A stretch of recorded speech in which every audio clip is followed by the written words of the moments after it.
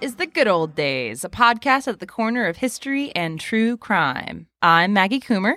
And I'm Jasmine Brand. And happy Saturday. Happy Saturday, Jasmine. Or actually, happy Friday. It's Friday for us. And it's a week before this is actually going to come out. So happy Saturday, hopefully, if you're listening on a Saturday, or happy any day of the week. I don't know. Happy. Well, aren't we doing this on Wednesday because Thanksgiving's Thursday?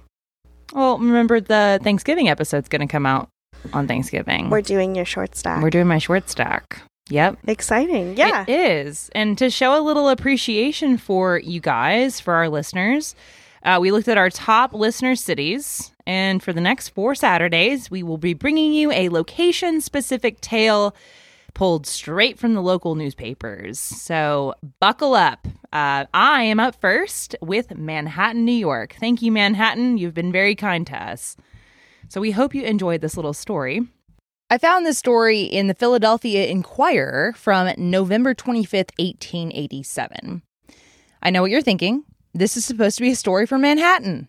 Well, this particular article was a reprint from the New York Evening Telegram, the nighttime paper from the New York Herald. So there we go. Now that we have all that straight, the crime detailed in my source article happened on Thanksgiving 100 years earlier in 1777. At the midnight hour on Thanksgiving night in 1777, a maid working in a Manhattan mansion headed towards the bedroom of her mistress. The house was quiet. As far as she knew, the master of the home, a Spaniard named Don Juan Serestas, was away on business, leaving his wife alone in the house. Before the maid could cross the threshold, however, she stopped cold. There by the door lay the dead body of her mistress, Eleanor Serestas. A quick search of the house revealed a tragedy far greater than the maid supposed. In the bedchamber of Don Juan, they found Captain Paul Howard, a soldier in the Continental Army and the supposed lover of Eleanor. He was maimed and barely breathing, but still alive. The details of this case were said to be a source of public fascination at the time. A Revolutionary-era soap opera brought to a gruesome conclusion. As of the article in 1877, there were still reports of an annual reappearance of a ghostly apparition on the grounds where the house once stood. So are you ready to hear the story of the murder of Eleanor Serestas and Captain Paul Howard? Let's go. Any comments? I think you might have said 1877 at the beginning. That's when the article was published. Oh, okay. Because I was confused because I'm like, if you're talking about Revolution, it's 17. Okay. Yeah. So this article was published as a 100-year anniversary piece, talking about a gruesome. It was published on Thanksgiving in 1877. Oh, perfect. Talking about a case that happened 100 years earlier. I mean, everyone loves a little bit of Thanksgiving gore, right? Exactly. So buckle up. This has it for sure. I'm so excited. And you've been hyping this up so much. So I hope it lives up to the hype. We just had a conversation about that. I'm so ready. I'm so ready to hear the story. Okay. So the story truly begins a few years prior to the crime, when the troops of General George Washington occupied Fort George in the very early years of the Revolutionary War. Think 1775. Okay. Near the fort lived a prosperous yeoman? Farmer? How about that? Lived a prosperous farmer and his daughter, Eleanor. Eleanor, gorgeous and of courting age, helped her father entertain officers from Fort George during a barrage of parties and neighborhood gatherings meant to draw support for the Continental Army. Among them was a Captain Paul Howard. Now, I think for the purposes of the story, we can assume Captain Howard was tall, dark, and handsome. You good with that? All right. The dashing Captain Howard started coming around with a frequency that begged smirks and eyebrow raises from the other people in the neighborhood. He wooed young Eleanor. A wedding date was soon agreed upon, and the couple no doubt went about enjoying the euphoria of the honeymoon phase. That is, until a Spanish aristocrat named Don Juan rode into town. Rich, well-connected, and devilishly charming, Don Juan was experienced. He knew where his course to victory lay. Eleanor's father. I have to say, I'm just picturing a Borat-like character right now. Yeah. Yeah. Is that an accurate depiction of Don Juan? Maybe. I don't know. He's the stuff of imagination now. We have no description of him. So this guy looks like Sacha Baron Cohen. Yeah, I'm picturing I should say Sacha Baron Cohen, but like circa Sweeney Todd. Sure. That is what I'm picturing. All right. So, well, he's a very attractive man. So, oh yeah. I mean, very because he's got like that suave, but you're not quite sure of him. Yeah, I think that's who I'm picturing right now. So Don Juan overwhelmed Eleanor's father with his financial endowment, buying up property and buying a magnificent mansion in the neighborhood. The gold Don Juan brought to the table didn't hurt either, considering the infantile United States was fighting a war with Great Britain. So Eleanor broke things off with Captain Howard and quickly married Don Juan. Was she allowed to do that? I think Papa Bear was like, yo, Don Juan, probably a better candidate than broke Captain Howard over here. Poor Captain Howard. Poor Captain Howard. Well, Captain Howard, it seemed, was not so easily shamed and deterred, because even as Eleanor's social life migrated from her father's house to the new mansion that she shared with Don Juan, Captain Howard maintained his status as a frequent party guest of Mistress Eleanor. This social circle was apparently a tight-knit group where gossip abounded. Eleanor's continued close association with the captain set those tongues and lips a-waggin' and a-flappin'. Whispers of a torrid love affair emerged, and before long, they reached the ear of Don Juan. Allegedly, Don Juan was not above a stern talking to. And what I'm sure was an incredibly strained conversation, Don Juan told Captain Howard to knock it off, stop coming around. To which the captain either agreed or disagreed. It doesn't really matter because the affair continued anyway. Thus, we converge upon Thanksgiving night, 1777. Don Juan was away. Eleanor and Captain Howard took advantage of his fortuitous travel plans and met up to do what secret lovers do. Sometime after dark, though, the couple met with violence. The maid discovered Eleanor's body in front of the bedroom threshold, suggesting she'd been running for the door when her attacker opened her throat from ear to ear, letting her body drop to the floor to bleed to death in a matter of seconds. It's saying something, though, that this was the cleaner of the two deaths, for Captain Howard was made to suffer. Found in the rooms of the man whose wife he'd absconded, Captain Howard's hands had been hacked off at the wrists. When pressed for the name of his attacker, it was discovered that his tongue was gone, ripped out at the root.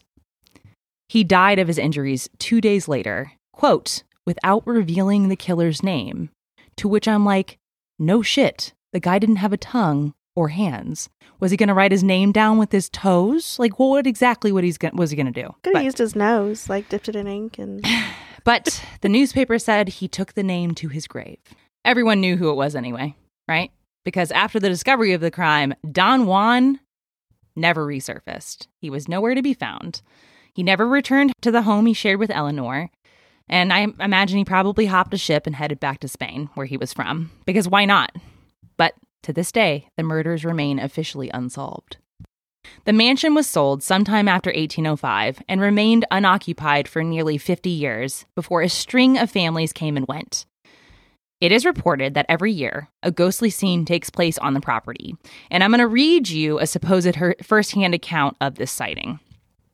So, this is under the subtitle, What the Servants Have Seen. Quote, a servant in the last family which lived here tells the following story. We had lived there several months when November came around, and although the neighbors warned us of the ghosts, my employer insisted on living in the house for the winter. There was a party at the house Thanksgiving night, and it was nearly midnight when I started for the room on the top floor. On the way, I had to pass the door of the room in which the woman was said to have been murdered, and I was ascending the stairs leading to my room when Rover, a big dog of the house, stopped and commenced to growl in a peculiar way. As I turned, the door of the room opened, and a beautiful young woman and a young soldier stepped into the hall. She put her arms about his neck and was just about to kiss him when a little gray-haired man jumped out of the room they had just left and drew a knife across her throat. The blood spurted all over the soldier, who had drawn his pistol, but before he could wipe it from his eyes, the old man was upon him.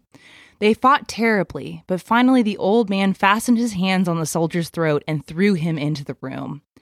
I tried hard to scream, but could not. And as the door closed, I fell in a faint. I don't care whether you call it ghost or not. It was real enough to me, and I will never forget it. Since then, the house has been rebuilt, but even to this day, the same scene is said to occur there every single year. So that is the story of the murder of Eleanor Serestas and Captain Paul Howard. Wow. So, plot twist, what if it was the dad and he killed all of them? Why would he do that? Because, well, it's like an honor killing. If she's having an affair and bringing shame to the family name, and then he can blame it on the Spanish guy and say he just went home. But wouldn't it just be easier to not get involved?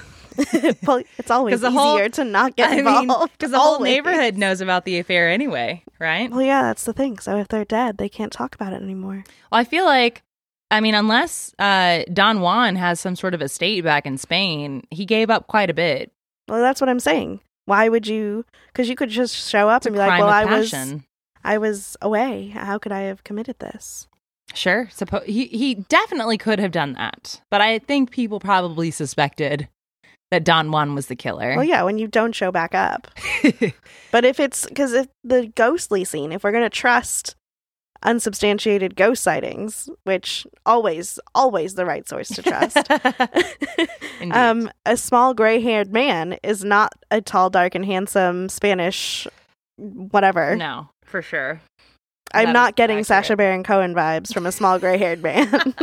No, you are absolutely correct.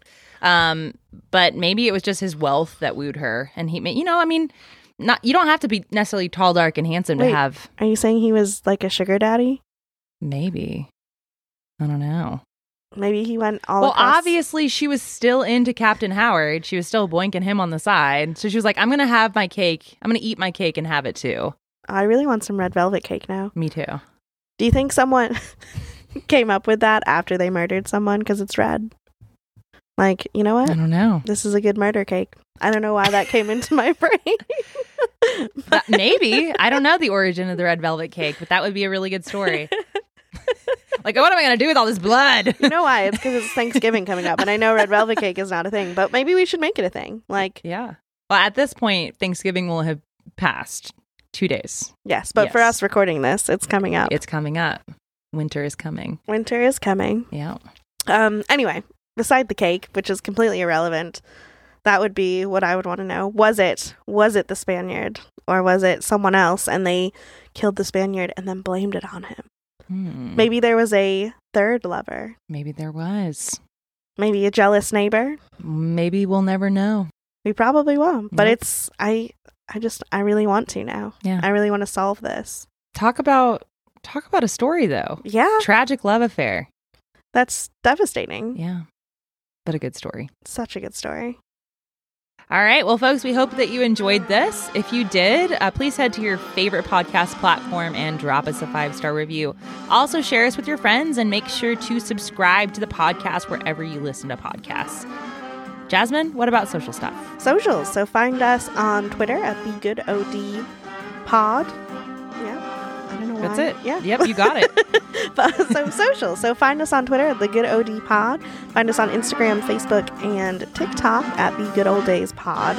And follow us. Watch some of our videos. We post stuff on there every single day.